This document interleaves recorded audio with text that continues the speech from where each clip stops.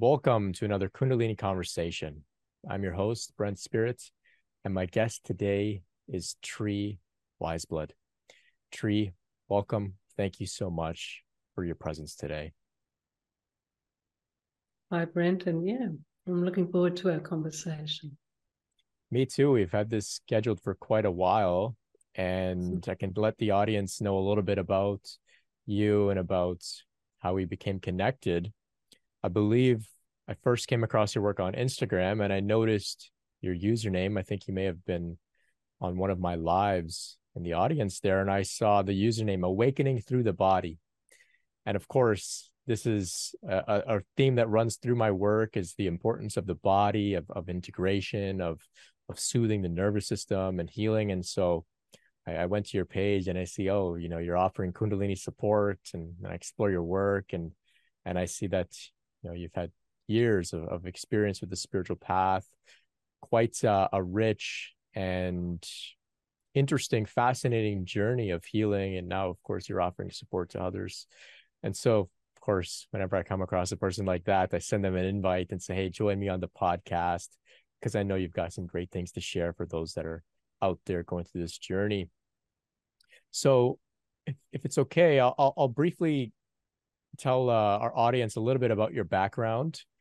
Tree is a spiritual mentor, transformational body worker, certified global TRE instructor, which I think we'll get into a little bit, and of course, a Kundalini supporter. Tree's the author of Hot Flush, Dark Cave, which is a book describing her healing journey through the portal of menopause. Tree's also a healer in the shamanic tradition. She's been interviewed on Buddha at the Gas Pump, Seekers Finders, and Wow Peace. And in preparation for our interview here today, I listened to some of the interviews you've done in the past. And, very interesting, fascinating themes came up, but I noticed that you didn't speak too much or too directly about Kundalini. I think you hinted at it here, and the interviewer possibly didn't go down that route, but today we are, and I'm excited to get you to open up about your Kundalini process. Today, Tree operates a healing center on the south coast of Australia called the Meher Farm. Of course, this is named after Avatar Meher Baba, who seems to have been majorly influential on Tree's journey. And we'll get into your relationship with Avatar Meher Baba as well, I'm sure. And at the Meher Farm, Tree offers workshops, retreats, and healing sessions. As well, you can connect with Tree over Zoom for Kundalini support if you feel called. So now that we know a little bit about your background, Tree, before we began recording, you mentioned to me that generally you're quite empty, and you might need a little bit of some prompting to share. And I can relate. It sometimes happens that things get kind of quiet. The quote unquote story or our history or our past seems almost like someone else's story. So I won't burden you with trying to give me a chronological telling of your history. So maybe I'll come up with some questions on the fly. I think first we can begin a little bit. If you can tell us about what it means to awaken through the body and when this theme began to emerge for you on your path. Okay. I can remember even as a small child in my garden, often with nature. So nature, guru, and healing are really important roots for awakening in this case. I can remember being awareness, just pure awareness as a child, and feeling that sort of emanating through the body, around the body, everywhere. But I could really remember that as a small child. And then, of course, I think what forms up the ego identity, but sanskaras, so past life impressions that need working through, conditioning, and trauma. So, of course, an ego identity forms from all these different things. The body part of it for me is noticing. So noticing when there's contraction, noticing when there's expansion, noticing when it's sort of a neutral sense. This noticing of the body and the nervous system, for me, is a really good feeling of where we're working from. So what we're working out of. If we're perched up and contracted, often we're in mind and the person's running the show. If the physical system is relaxed and calm and the body is more in an expanded sense, then we're often working from our beingness. Beautiful. And we're not the body ultimately, but the body can be used as a tool to see who we are in any given moment, really. Incredible. Yeah. So you mentioned here that, when we're in a state of contraction, we are the person, or we're operating through the person. This isn't normally language that I use. I'm very familiar with it, having explored quite deeply the Neo-Advaita non-duality scene. Can you describe a little bit about what you mean about the distinction between operating through the person versus operating through being, and being in a state of contraction or expansion? Yeah. An example that comes to me is often we'll lose our ego identity or our person and be just the beingness when we are in nature. Often nature can be a catalyst. It can be so impressive and perfect and large that the person can just fall away for a time. There's a sense of expansion. It's not, there's a sense of oneness. It's not a contracted person driving the show. It's a more settled, expansive framework. Right. Yeah. So I was listening to Shinzen Young earlier, and he describes no self, true self, and oneness. And in all three of those, no matter how you look at it, the person is absent, or maybe thin, like a translucent in a sense. Yeah. And this is definitely an experience that culminates with Kundalini process, which is this oneness experience. Thank you for elaborating there. So you mentioned nature. So in exploring your journey in preparation, I've learned that you spent about 3 years out in nature on your property, doing a lot of intense healing and purification. Now, in your other interviews, you spoke about it in conjunction with, of course, your spiritual awakening process. And it seemed that you implied that, certain releases of trauma facilitate the development of the awakening process. But can you speak a little bit about that time that you spent out in nature? I think you mentioned it was a tin shed. Were you relating with a force within you that we can now look back and call Kundalini? Did you know that it was Kundalini at this time? Yeah, interesting. It was 2009 and I would have been 47. I had a crisis in my marriage, and before I came to the shed, I had a crisis, and my person was, shattered. I woke up one morning and I was just pure awareness. The person had totally disappeared, and this was from trauma. I looked at my clothes on the rack, and I was like, whose clothes are they? No one could be found, it was, and I had been with Mayor Baba since I was 21, and he is the non-dual avatar, but when this occurred, it was beyond my understanding. Even though I had read about non-duality, I didn't really understand what an opportunity this was. So I put my clothes on and I, climbed back into my person, and I got on with my life. But that was the beginning of a total unraveling of this person, which was an absolute gift for me. So my kids went to uni, and I did go to a tin shed on a property that my husband and I own in the bush. And I thought I'll have 1 year to myself just to, lick my wounds and nurture myself. And I thought I was finding out who the person was. Who am I after, years of marriage and bringing up children and, all that dedicated service to family, who am I? So it started as a journey of thinking I was going to discover the person, and it became a much deeper journey of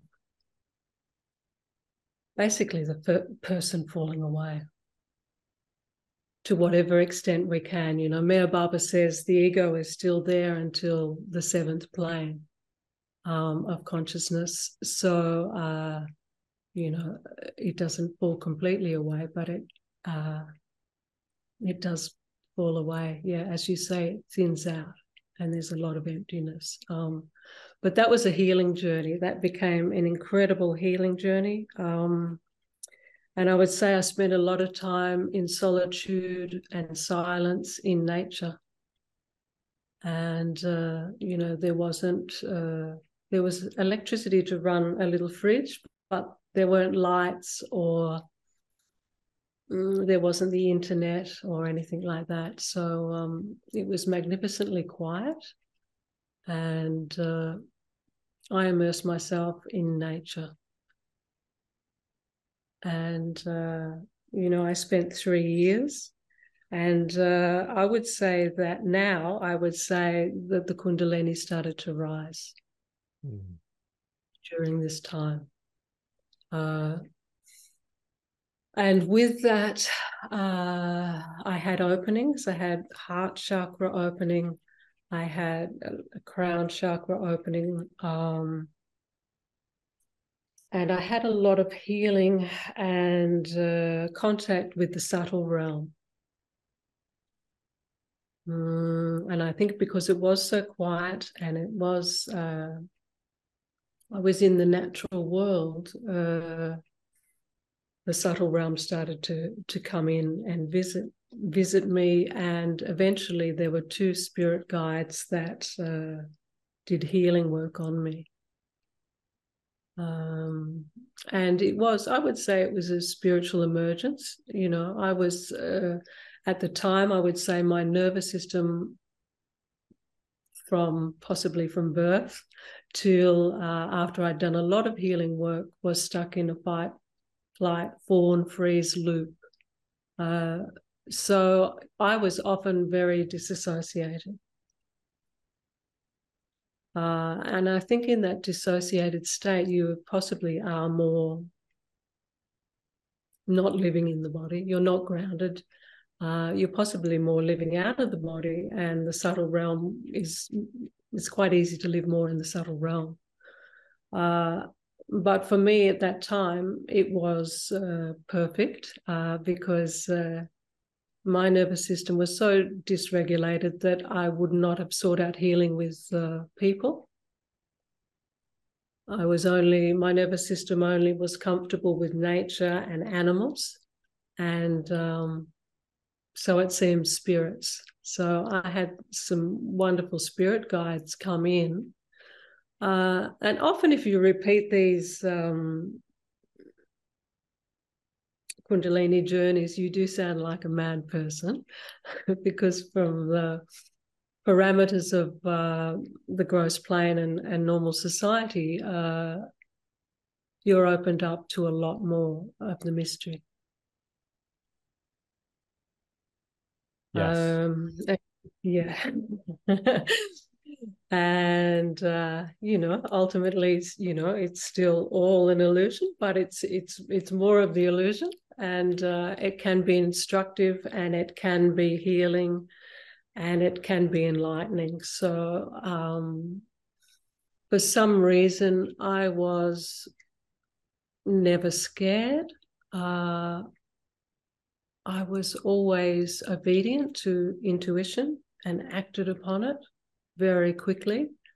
And I feel I was extremely blessed to have this journey, but it was very difficult. Even just the rising was a lot of influx from the subtle realm, and a lot of subtle surgeries and healings, and but I just went through it. I loved it. It was sometimes physically painful. It was sometimes emotionally painful, but it was organically driven by the universe. Like, I feel like I didn't have any knowledge about healing or inner child in 2009 when I was 47, 48, and yet all these gifts from the universe started happening, and I had an organic inner child healing, and I would lay in bed at night. Of course, not a lot of sleep with Kundalini, so a lot of heat, not much sleep, lots of visions, lots of work being done on the person this life, and it extended into a very heavy past life impression that I had. Yeah, lots of healing on one level was done. What I can remember about it, at the end of the healings, I feel like, I'd opened into oneness consciousness. I felt one with everything, and yet my person was still there. It was like the person felt one with everything. Sometimes I'd be traveling in my car, and I'd see an eagle. Eagles were very prominent as spirit animals, and I'd see an eagle on the side of the road, and he would be ripping shreds off a carcass, and the next minute I would be in the eagle having that experience. So the oneness experience for me became quite literal. So many interesting themes there. Wow. But yes, you've presented quite a clear description of this state of oneness that we're seemingly all working towards as we go through Kundalini awakening.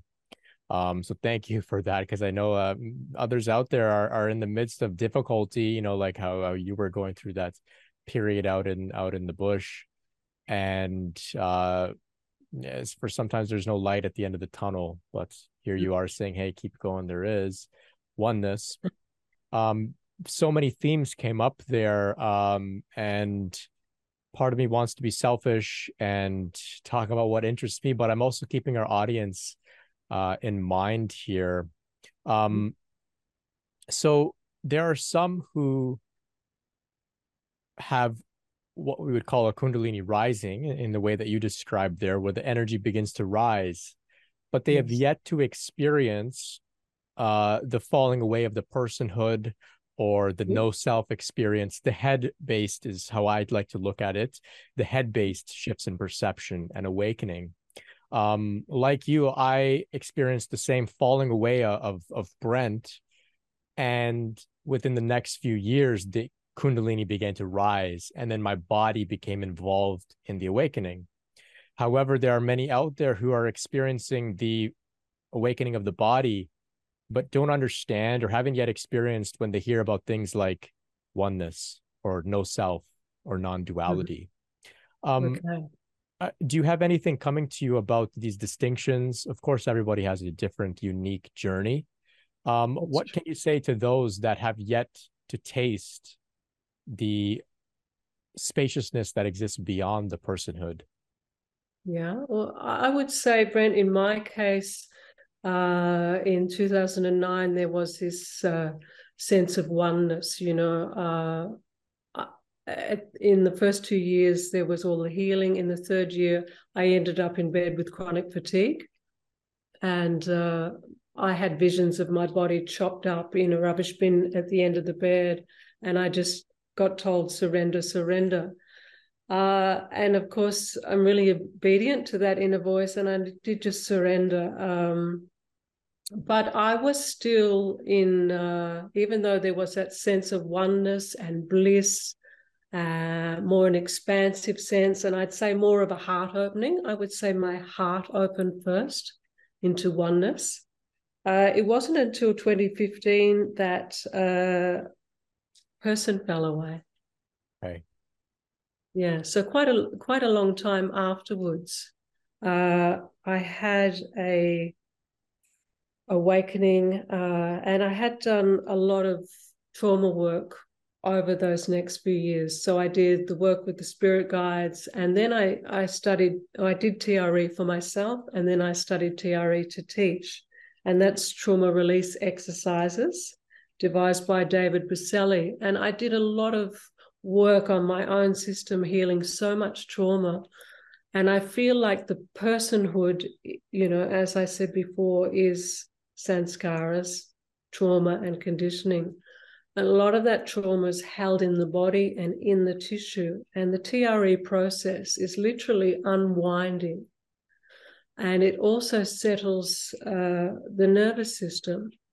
So for me, a dysregulated nervous system makes for a really noisy person, like quite a big ego identity.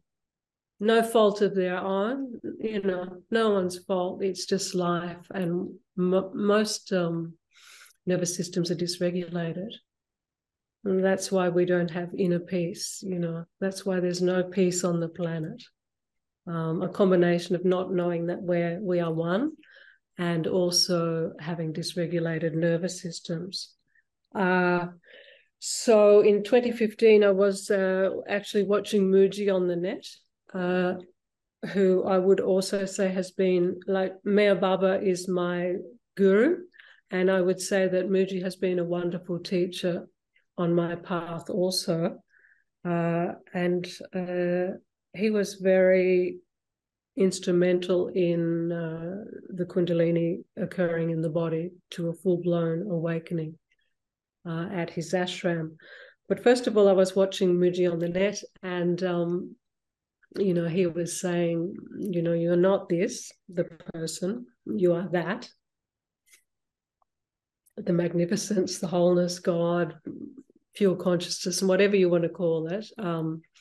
And I remembered, I said, I'm not this, I am that. I said that internally as he was talking. And, I just remembered that I was actually the source. And it was hysterically funny because, we say we are all God, but when you actually experience yourself as God, and again, I could sound quite mad from some perspectives, but when you have that experience or remembrance that God is within you, you are God, and that is remembered, and that the person is just an illusion, it's very funny. And I was with my husband at the time, and we were not at home, we were away on holidays in like a caravan park in these little huts. And, I laughed for possibly, he says hours, I don't remember, but it was very, very funny. It was very, very funny, and it was very noisy. And he just sort of very kindly, I feel for my husband in this Kundalini process, he has had to follow me around as the body works this out, as it tries to contain or embody, this shift in consciousness. So I had a profound shift in consciousness, and I eventually calmed down from the laughing hours later. but I was, for 9 months, I had no thought. Person wasn't there at all. I didn't have any relationship to my human life as such. My husband would call me by a name and I'd say, don't call me that. It just seemed ridiculous to me. So I must have been very difficult to live with. My grown-up kids, my kids are 33 and 31, and they'd be like, oh, what the hell is, mum doing? She's not doing anything, because I'd always been a very busy woman in the world, in fight and flight energy. I was always doing things. But for this 9 months, I basically sat in this house and stared at the concrete floor in bliss. So I wasn't very operational, but the universe supported me through that. I ate and sat in bliss with no thought.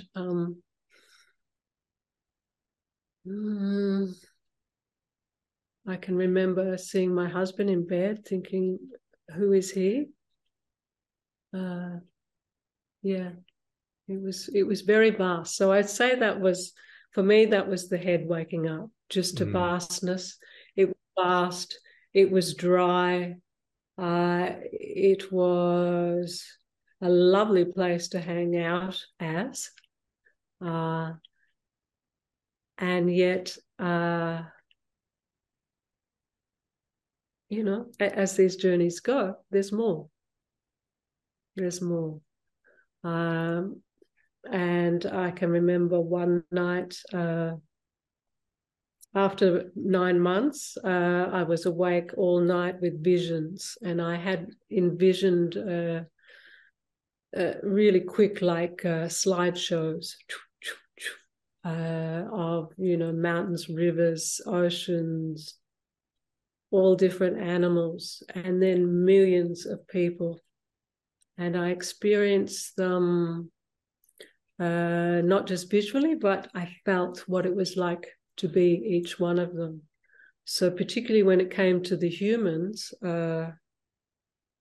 it was quite intense. So I was feeling their feelings, their aspirations, their heartbreaks, the suffering of millions of human incarnations. Now, also, the beauty, the violence, everything that humans participate in, I felt in this one night. Whether that was just whether that was just me experiencing everything and everyone, or whether that was experiencing this soul's past, I'm not sure. But it was intense, and it was wonderful because it slapped me down back in the body. Yeah. And so I remembered, that there was a life and there was a body, and there was a family, and there was a husband, and I had work, and yeah. So I feel like, yeah. So yeah, that was necessary to come back to the body. And I feel like that is sort of like, for me, that embodiment is like the gut awakening. So I really feel that all that experience and all that depth of consciousness that had awakened now sits grounded in the human body. I like the way you describe that. Often there are some spiritual ideas that seem to imply that this is about escaping the body or even escaping the person. But two themes are emerging there in what you're sharing, like you just shared, returning back to the body. And earlier I wrote it down. You said here that it was like the person felt one with everything. the person being, of course, I guess, this sense of individuality, and yet simultaneously there's oneness. That to me seems like integration, and that seems to be what awakening through the body seems to be about. So you've talked about trauma healing. You explained it so beautifully when you mentioned about a dysregulated nervous system leads to a very big person. The reason we don't have inner peace is because our nervous systems aren't regulated. For some reason, I don't know why all of those spiritual traditions didn't put it that way, because it makes so much sense when you look at it like that. It doesn't need to be super confusing. If the nervous system is in fight or flight, there's not going to be inner peace. So we soothe the nervous system, we address the trauma, and then there can be peace. So straightforward. Thank you. It is straightforward. Like, it's super simple. It is super simple, because if your nervous system is regulated, you automatically have calm mind. Yeah. So the body is where the work really takes place on a deep level. So I'm curious. Earlier you mentioned Muji, you mentioned Maher Baba, and you said that you spent some time in an ashram, and that had to do with your Kundalini awakening. Was that Muji's ashram, or was that Maher Baba's ashram? Well, I went to Maher Baba's ashram when I was 21. And, I had some wonderful things happen there, possibly in great assistance to my spiritual journey. I went in to visit Baba, and in India, you take darshan, head down at the master's feet. Now, of course, Baba was in his tomb, in his shrine. And I did that, and I got my head stuck to the tomb, and I'm assuming that Baba just took sanskaras, the master takes your sanskaras, not all of them, but I think he unloaded, a lot. And I attribute Maher Baba to, everything really. The Kundalini awakening happened, and I sort of distinguish, and I don't know if my wording is the same as yours, Brent, but the rising at the shed there was like I'd be driving and I'd just be spiraling beautifully like this. It was quite nice, it was very soft. It was just stirring. And actually, I share during that time, my sexuality changed. The orgasm, instead of being released down and out of the system, started to rise up, and I would have visions of snakes, and an S would come out of my mouth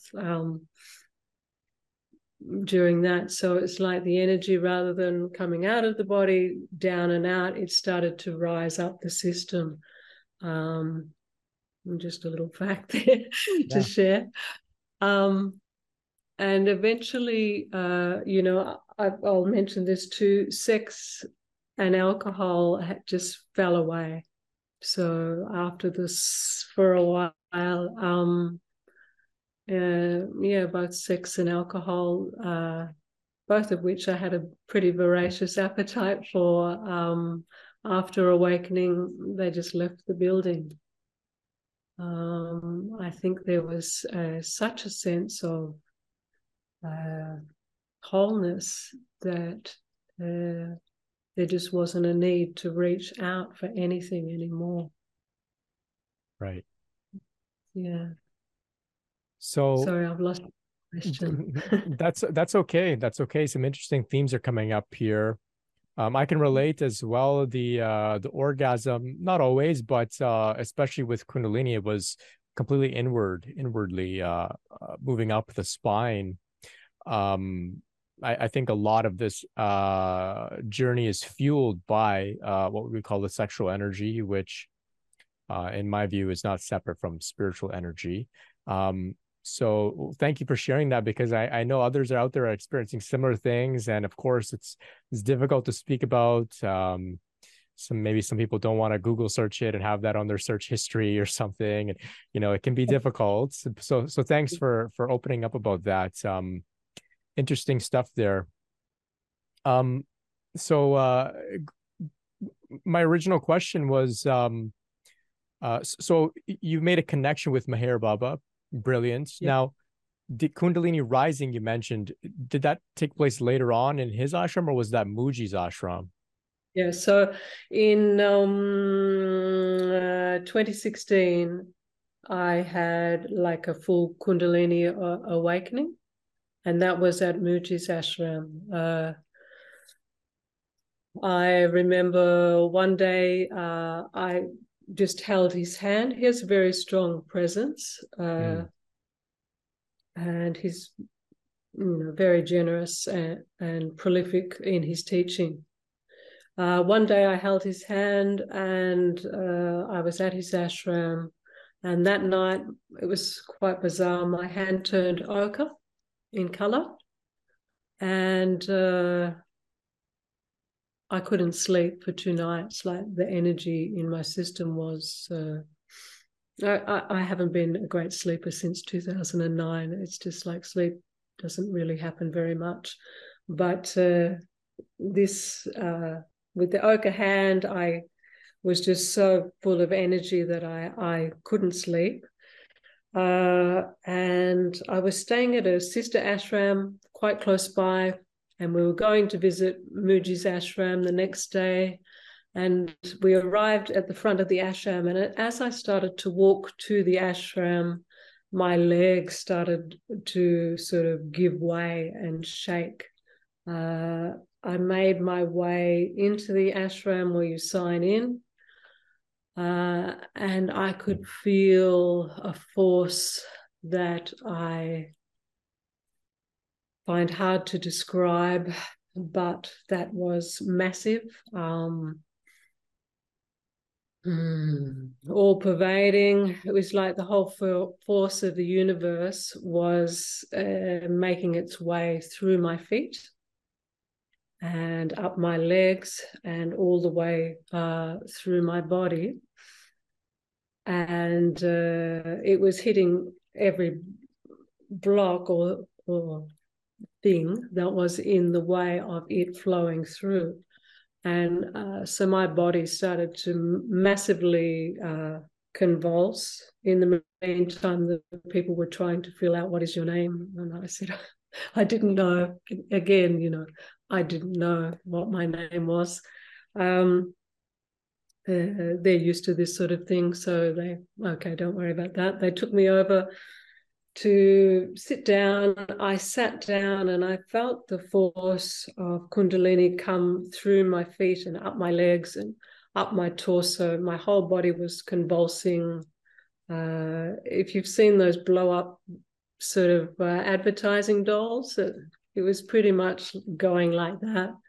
I smashed my head against something. The whole body was going off. I was there with a friend, and I felt fine. It was just like, it was enormous. Steam train sound just rushed through, and it went for quite a while, just rushing, clearing. My body was moving, shaking.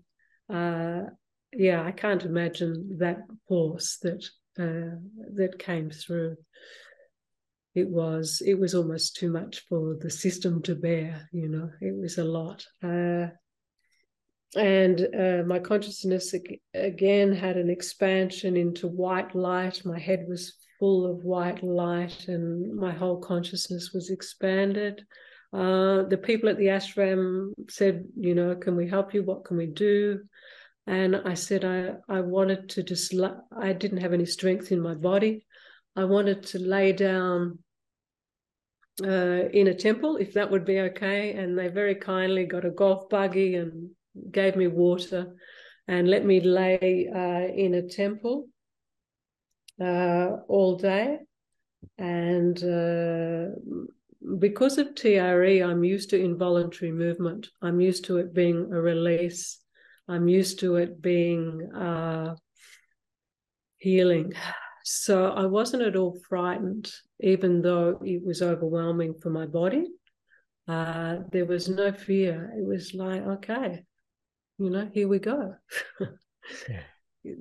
This is progress, this is wonderful.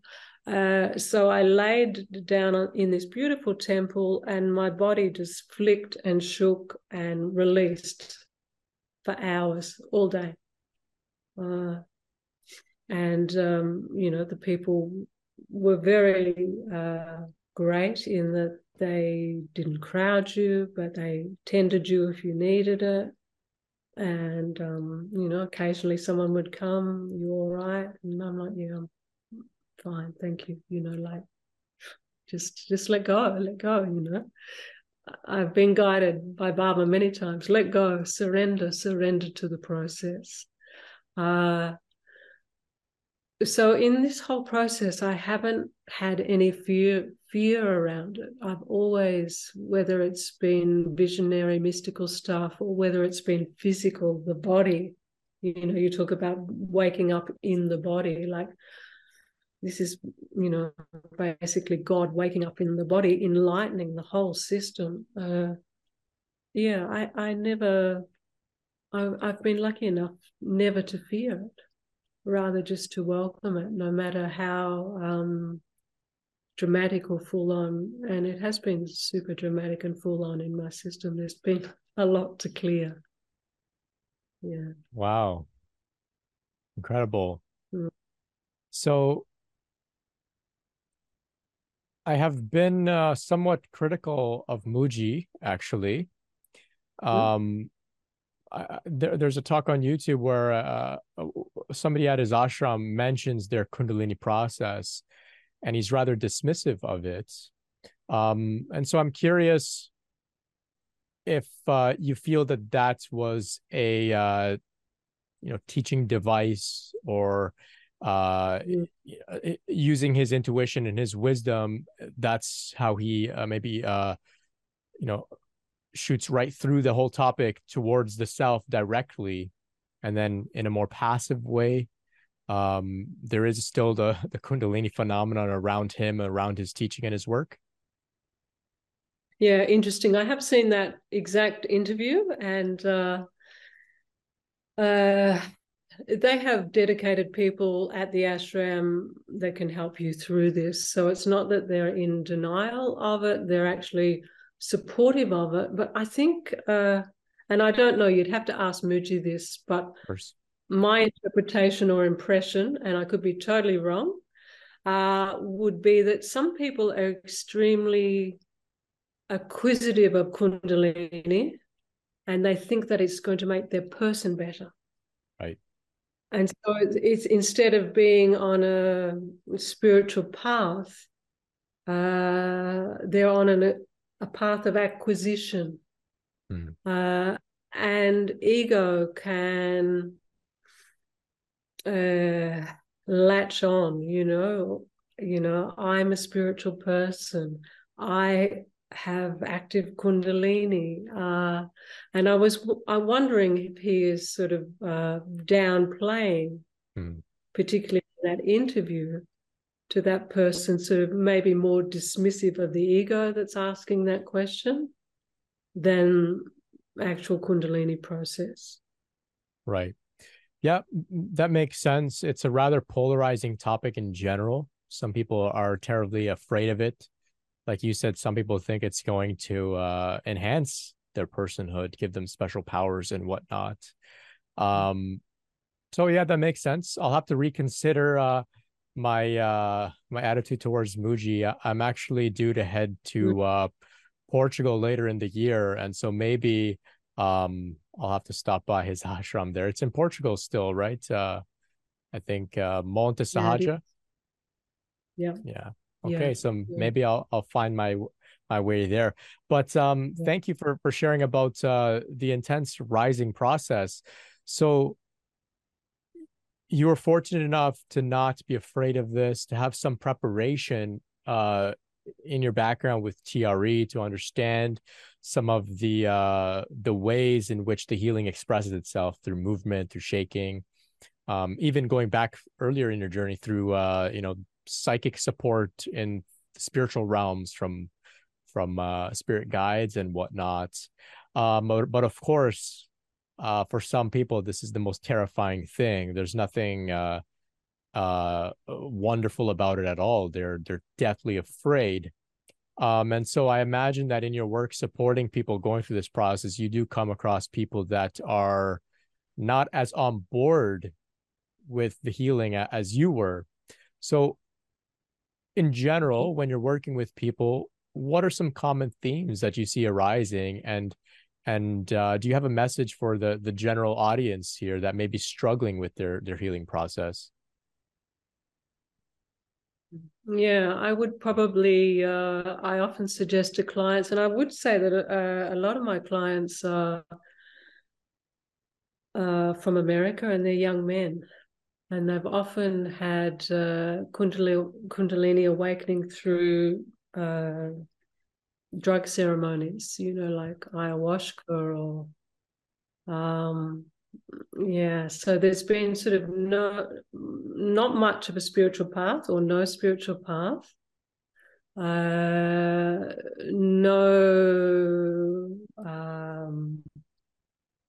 healing journey, no nervous system support, just young men that have just been catapulted into a big opening. And they're extremely ungrounded, and it sort of negates this human existence for them. I found their life in this relative world, they're very dismissive of it. So I suggest things like body work, healing trauma, supporting the nervous system, eating right, also telling them about the fact that this human existence is the place for awakening. So this incarnation and this body is precious and very much a part of our awakening process, awakening to our truest nature. Without this body and without this incarnation, we don't have that opportunity. So it is of importance. Yeah. And, like sometimes in my past, I've had to go out and lay on the ground, in nature, lots of stuff in nature, grounding, laying on the earth, swimming in the ocean, swimming in the rivers, tending to this body, because some of them are finding the process overwhelming, which it can be. So I like to normalize it too, that it's not a pathology, that it's an involutionary process. So we evolve and then we start the involution, which was the interning into remembering who we are. And Kundalini is a natural part of that. So even just normalizing it. And it seems the more you fight it, the trickier it can become. So surrendering to it, but also knowing ways to support yourself. Can you share some ways to support yourself on top of what you mentioned there? Eating right, honoring human life as precious, spending time in nature. Anything else coming to mind? Yeah, the fact that, some people have Kundalini's awoken and they're not on a spiritual path, this is about a shift in consciousness. This isn't just about,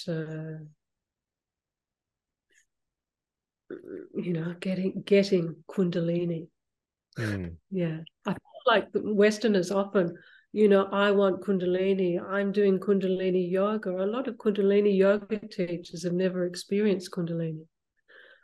It seems very acquisitive. Be careful what you ask for, There's other ways of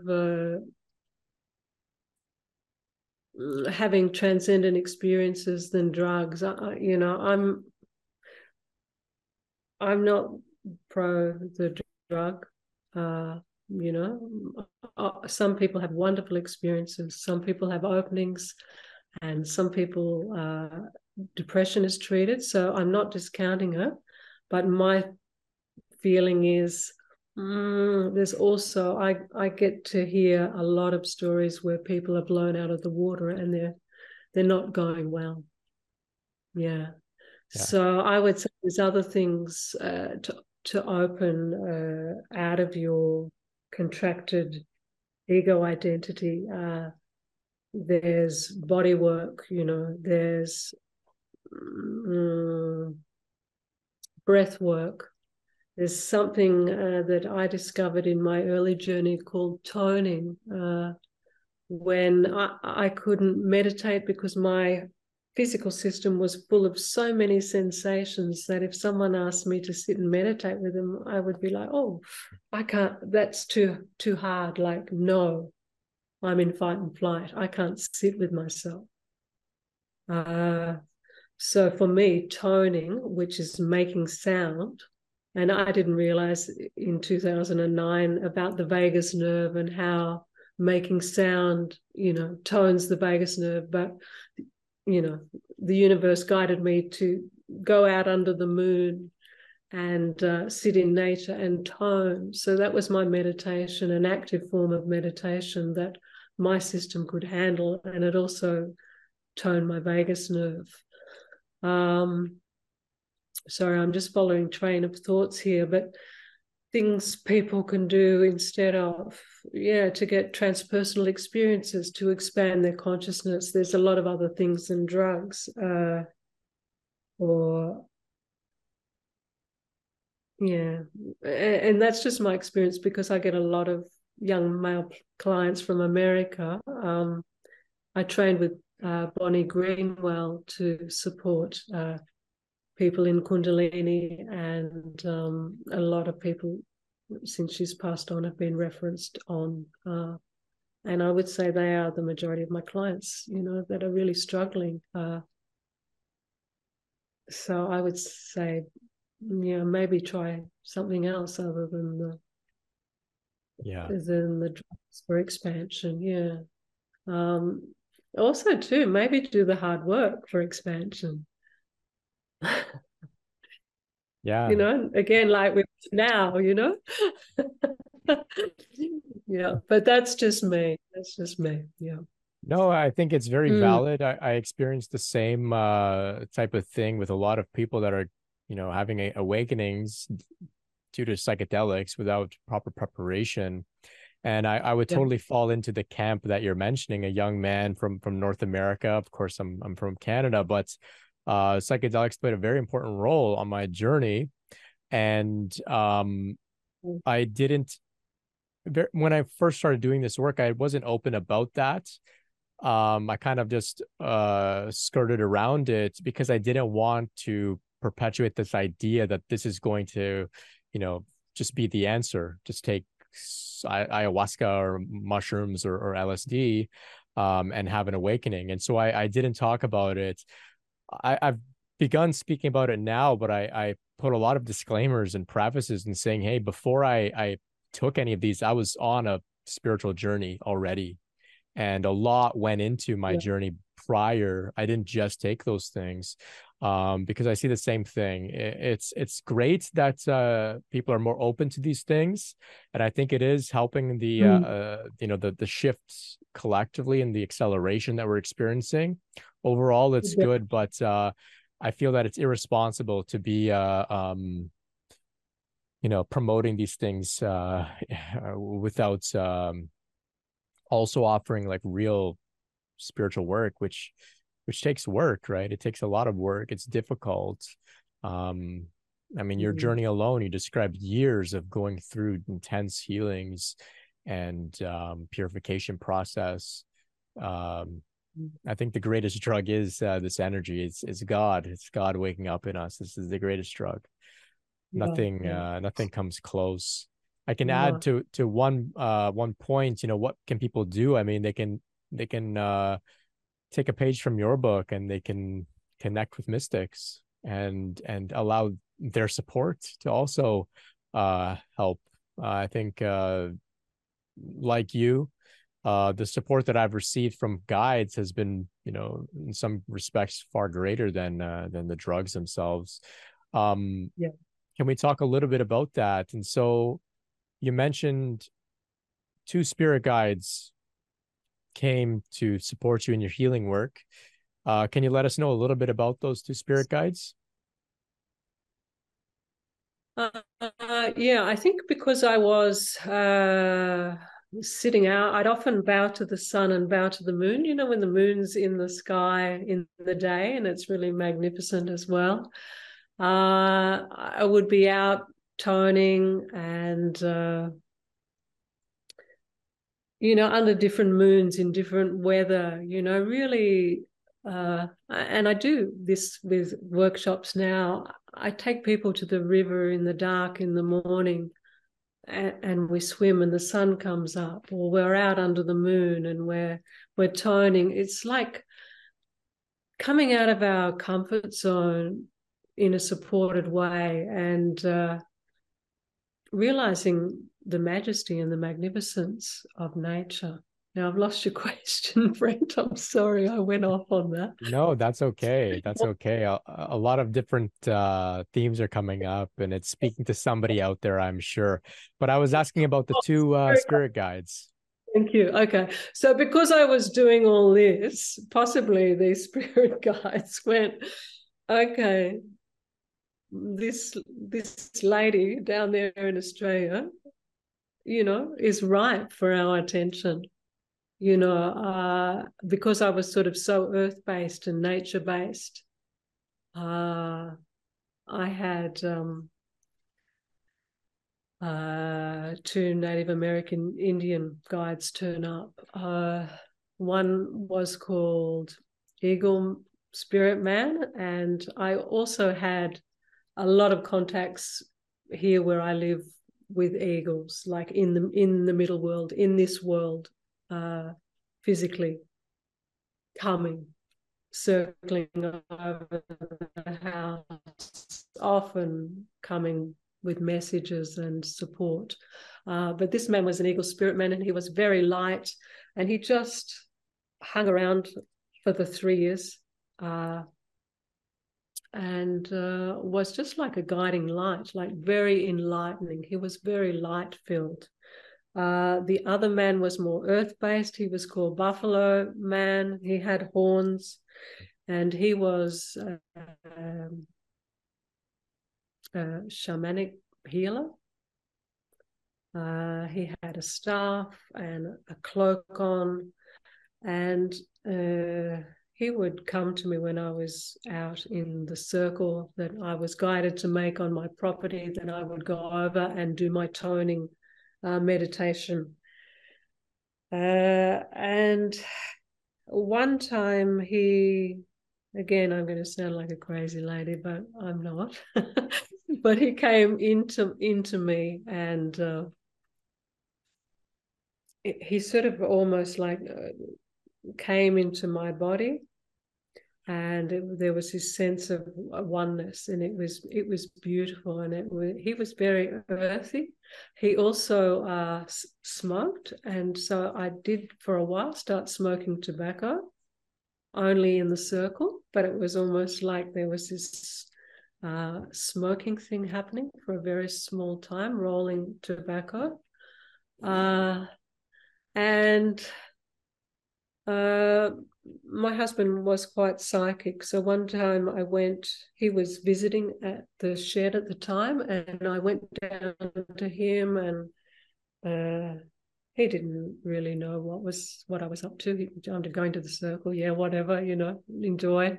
But he could read palms, and he hates doing it. But I came back and I thought, oh, you know, maybe you're getting a little bit out there. Just check in. So I asked him to read my palm. He knew nothing of these guides, and he looked in my palm and and he said, oh, that's freaky. Oh, it's you, but it's not you. You're some sort of like American Indian man with buffalo horns, and he just sort of pushed my hand away. It was too much to look at. And I went, oh, okay, good. You know, it's okay. It's okay. It sort of just verified for me. But in that early, when I was 48, I'm 61 now, when I was 48 and around that era, you know, it was very wild. It was very ungrounded. It was pretty intense, really, working with these guides. And in fact, if I had been in another family, I could have very easily been committed into a mental asylum. Yeah. Yeah. I never once felt that I was mentally unstable. I always felt that I was communing with the subtle realm. Right. And that it was okay, but it was pretty intense. Yeah. And this, so they literally did psychic surgery on me to remove wounds. A lot of childhood stuff came up. I'd have visions of wallpapers and door handles and things in childhood homes. So it was all like leaving the system in an energetic way. And so that's how my healing journey started with these two guides. It later got to more physically in the flesh with TRE and then transformational body work. It was really getting into the body and removing stuff.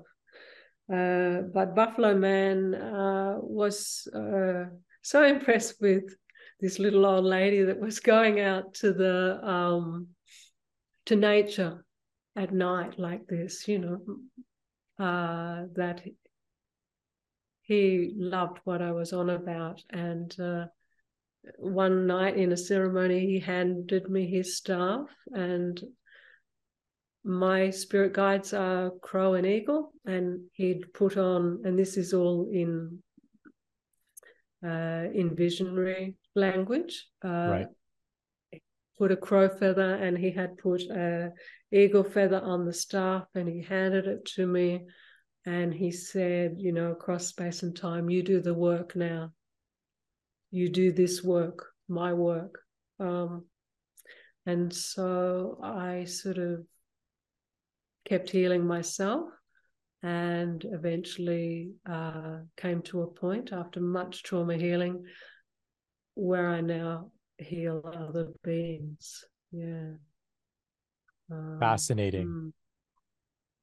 So you were initiated into offering a similar type of healing work. And I guess this, along with the other modalities, informs your approach. So I've got a couple more things to get to, but for those that are interested, the links to Tree's work will be in the description if they feel like checking it out now. So thank you for sharing about your encounters with the spirit guides. Throughout our conversation, you've mentioned things like, I must sound mad, people might think I'm crazy, and I of course don't think you are at all. I don't think anything is wrong with us. And part of why I'm doing this work here is to be a voice, and to have people on like yourself who are well integrated into the world, high functioning, and also having these non-ordinary experiences to offer validation for those that are, whose family, for example, may not be accepting of them, maybe, labeling them, pathologizing them and whatnot. There's a great documentary called Crazy Wise. Maybe you're familiar with it, but it compares the Western approach to some of the people that are having spiritual experiences like yourself with the approach of the indigenous cultures around the world. And, like you, the indigenous cultures never seem to have pathologized these people. They actually revered them and said, wow, you know, you're able to see things that the average person is not, and therefore you will be invited to become a healer or a guide or a shaman. Whereas over here we say, oh, there's something wrong with you. You need to take some pills and be locked up and be monitored and stigmatized and labeled and all of this. And it's a great it's very sad. It's very sad, but you know, thankfully, you know, you're out there doing your work and inspiring others, showing that there is a different way to all of this. So Yeah. thank you. And I feel like it is such a journey, Brent. It's like, you know, there are these different awakenings, and some of them you're not overly functional, you know, but when it comes down to being embodied and the gut opening, you do become functional, and you can be of service in the world when you know, it's not to say it's finished. It's obviously an ongoing process of deepening into the mystery and, you know, making this vessel freer and freer to carry more and more light.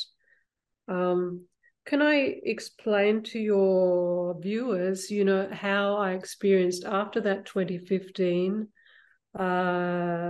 Kundalini, how it manifested for me? Because I know a lot of people are scared, and I would say that my experience was more on the dramatic side. So, and I was fine with it, and I'm really well now. So I just would like to, yeah, maybe share. My body would go into mudras. Now, I didn't know what they were because I don't study that, you know, that thing or what that is, but I would just allow my body. Well, there was no stopping it. Spontaneously, it would form mudras. There'd be verbal utterances, you know. Often I'd be with friends at dinner and, you know, just big outburst. But because I had a shift in consciousness before the Kundalini awakening, I don't get self-conscious. Like there's not that self-consciousness of the person anymore. So I don't mind, you know. I don't mind what happens, or, you know, I can talk about anything and it doesn't really worry me.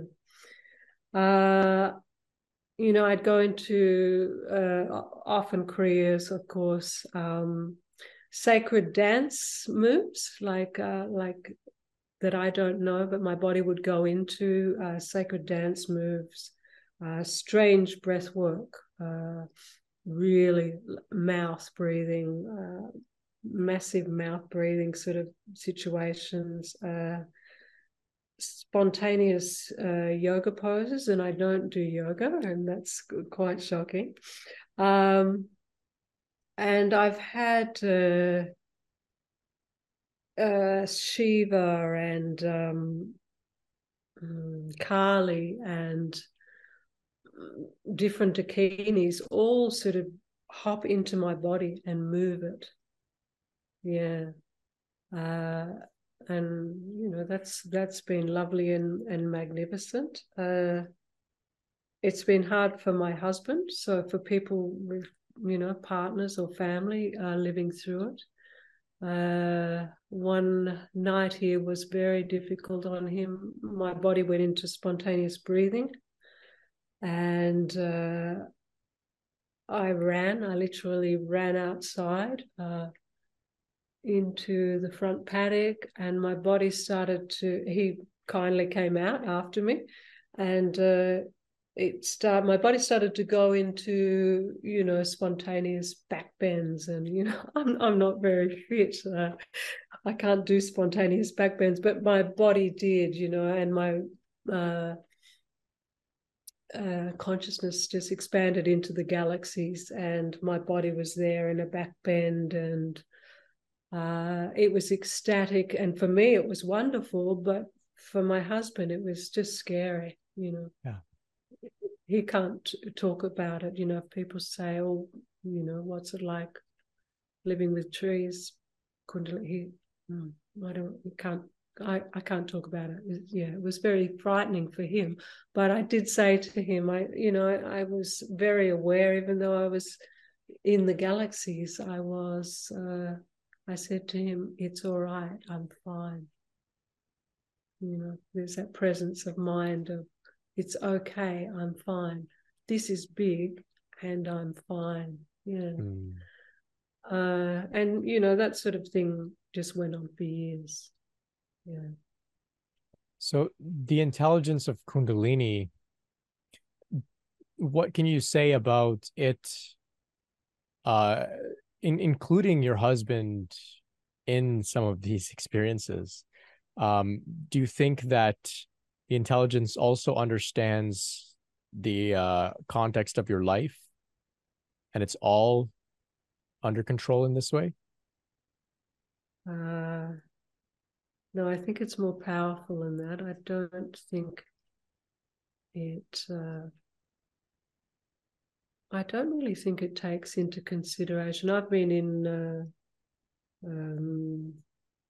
restaurants in the city and had full-blown moments, something's triggered. Sometimes if I get triggered in my system, the Kundalini will just go off. So I also like to mention that after the awakening, everything that's in the shadows will come up to be met and released, so that you can be more in light, full of light. So I've been in a cafe and incredible, like, jolting, shaking, tremoring, verbal utterances, yeah. Interesting. I'm not sure if Shakti's concerned about moderation or doing it in the right spot at the right time. I think in my experience, Shakti is just wanting to clear everything out. Occasionally I have been able to say, could you please slow down? It's a bit much for my system. And that has worked. And then other times there's no stopping her. She's just on a mission, And it's finding the relaxation around that, the comfort around that, the gift around that. Because there's also, a lot of bliss. When we talk about, we've spoken about the transition of sex. Often I had a retreat here last week. It was a winter retreat. It was a tiny little retreat, and we were doing a meditation, and on the in-breath, we were saying our own name of God. So people all had different names of God. Some were just pure consciousness, or, I was Meher Baba. Others were this one or that one. It didn't matter. And during it, my whole body had what I would describe as a cosmic orgasm. It was just like bliss radiated throughout my body. And I must have, and I don't remember, but I must have made a sound, because afterwards they said, you had some sort of an orgasm. Yeah, and it's like, the bliss flowing through the whole body, like every cell alight. Yeah. So it's strong, it's big, it's truly transformative. We talk about transformation. I mean, that's what it's doing. It's transforming us. Yeah. Right. So on the topic of bliss, sometimes people hear this idea that, you'll feel blissful. And of course, it can be very exciting, but it can also come to such a high degree that it can become debilitating, and you become, completely dysfunctional. Have you experienced this, where the bliss is just so intoxicating? I feel like there was stages like that, but I feel now the bliss it just bubbles out as pure love to the world and to the clients, you know, on the healing table. So it's no longer, it's not debilitating. Yeah. Right. So no longer debilitating, but No longer there were yeah. some periods. Yeah. Okay. Yeah. Yeah. Yeah, where I couldn't function. I was so blissed out. I just looked at the concrete floor and was in bliss, you know, totally non-functional. Yeah. Yeah. So I had similar experience. I mean, I remember just laying in my bed, looking at the ceiling and crying and thinking, Yeah. I feel so good. But there was this element of like guilt because I was like, I can't do this for the rest of my life. There was like some conflict there. Yeah. Then when the bliss subsided, eventually, there was also some work to be done that was related to attachment to the bliss because it now was Yeah. somewhat in the background. And so the bliss Yeah. comes as a great teacher. It can be challenging to relate with ecstasy, which sounds so hard to believe or understand that something so incredible could be a great teacher and a difficult one at that. Yeah. Interesting stuff. Yeah. Okay, well, Yeah. well, Feel like three. my state more is stillness, like still and silent and empty. And yet the other side of that is that full and bliss and love. And it's just sort of, yeah, it's just, and also the human side, anything that's left, any attachments that are left or any shadows surfacing up to be dealt with at the same time. Yes, I love the way you describe that. It's all encompassing of everything, of emptiness, of form, of the human here as well. Incredible. Um, Before we talk a little bit about your healing center, I'm just curious about some of your encounters with Sri Ramana Maharshi. I think you and I share a similar connection. Um, would you mind sharing a little bit about some of the encounters you described in another interview with Sri Mm, Ramana? yeah, I have had a lot of visions of both Jesus and one of Ramana, one very poignant one of Ramana, where he just was walking towards me with a little calf, and I had a house cow at the time. I used to hand milk a cow, and I don't know why he came, whether it was my love of cows or my love of God or both or whatever, but he arrived and he walked past me and we just merged in the eyes, and his eyes were just magnificent. I don't dwell into his teachings much, but I have a picture of him in my healing room along with Jesus and Maya Baba and Muji and this one and that one. Um, yeah, it was just a beautiful encounter. In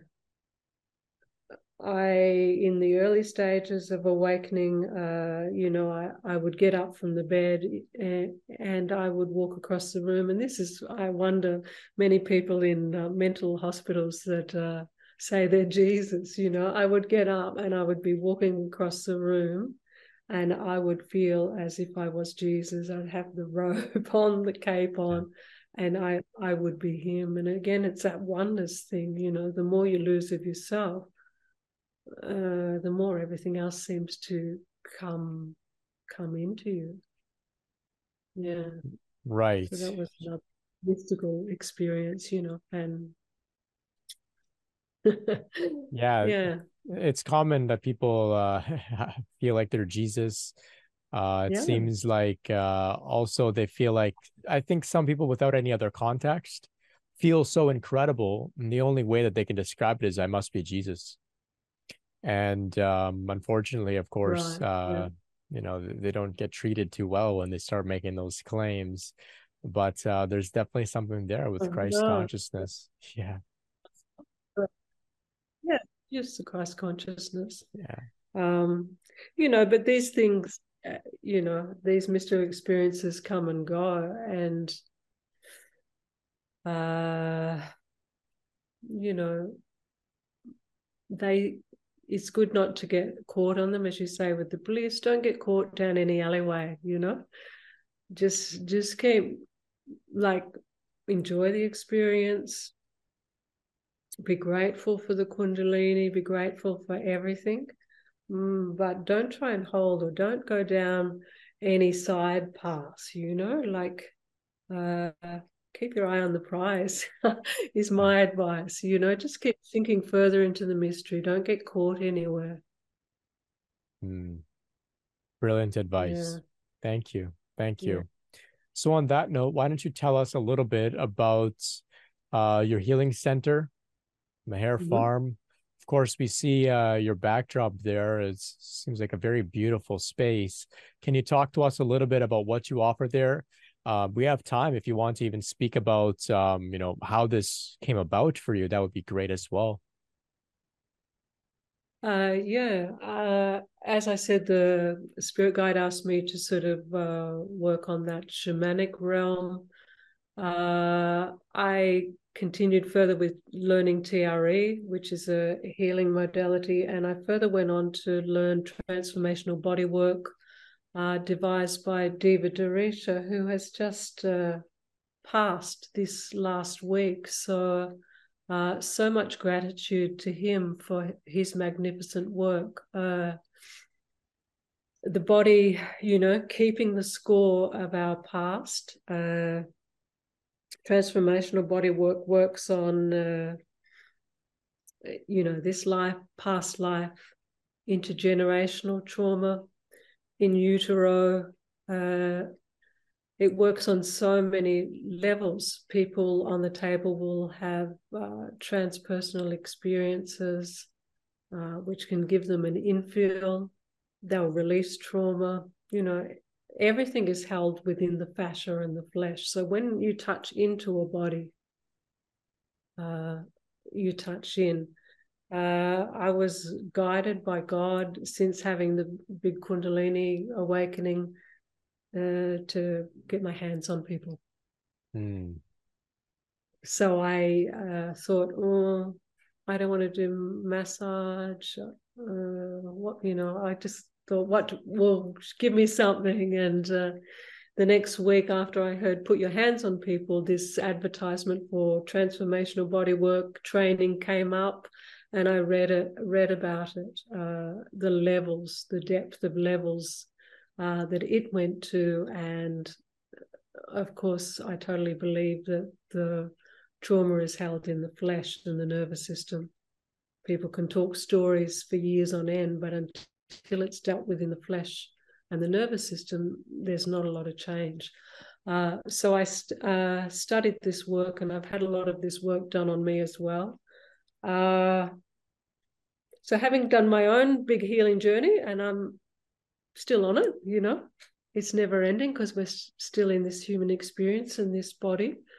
But I feel at a state where my nervous system is in a good, resilient phase, and my hands are good to put on people. I've opened up to doing the healing work, and particularly my clientele, anyone can come, but my clientele is for those interested in spiritual awakening. Because I work on the precept that, you know, trauma really holds the beingness hostage because it's very noisy.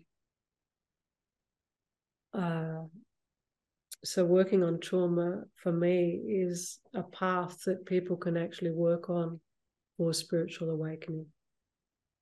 So we have Meher Farm Healing Center where people come for body work, this particularly sacred form of body work.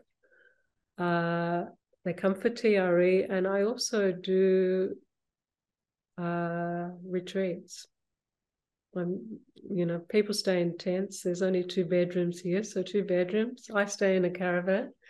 Other people stay in tents, and we would like to build accommodation one day here for people to come to retreat. So for me, true healing is having the embodied experience of awakened consciousness. Awakening through the body. Basically. Yeah. Brilliant. Yeah. Brilliant. Yeah, on your website, there's some beautiful aerial shots of your healing center nestled there in the Australian. Can we call it the outback, or is that more the inner part of the country? You're more towards There's the a few, coast. so it's sort of not the outback, but it is. It's on 17 acres and it's surrounded by beautiful mountains.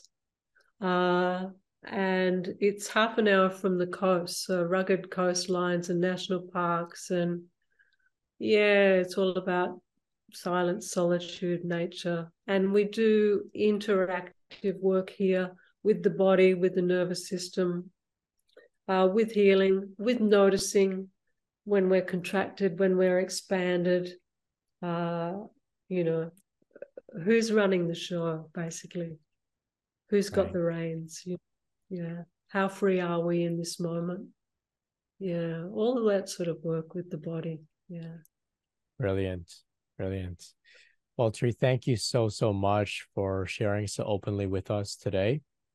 For our audience, all of Tree's links will be in the description. You can visit the website to find out more about her offerings, workshops, retreats, as well as the Kundalini support that you offer online as well. So please reach out and connect if you feel called. Tree, thank you. Thank you once again. This was a really incredible talk. We covered a lot of ground. I know my questions were kind of here and there, but we got a little bit of everything. Lots for me to think about. And if I can add, throughout our conversation, it's been a little bit of a challenge for me to stay engaged, because I'm feeling like I just keep going into bliss and into spaciousness. And so it's been a little bit of a challenge for me, but a good challenge. And I want to thank you for creating this space, spaciousness, I should say, for me. And I imagine people out there listening are going to feel it as well. It's a great energy coming from you. Thank you for going on this really incredible journey that's obviously ongoing, and for offering your gifts and support to others. Please, I invite our audience once again, connect with Tree. It's really incredible. So thank you so much, and I hope we can be in touch. For having me. Oh, yeah, so welcome. Thank you. Thank you. All right, now, so until next time, thanks everybody for tuning in. Much love and peace.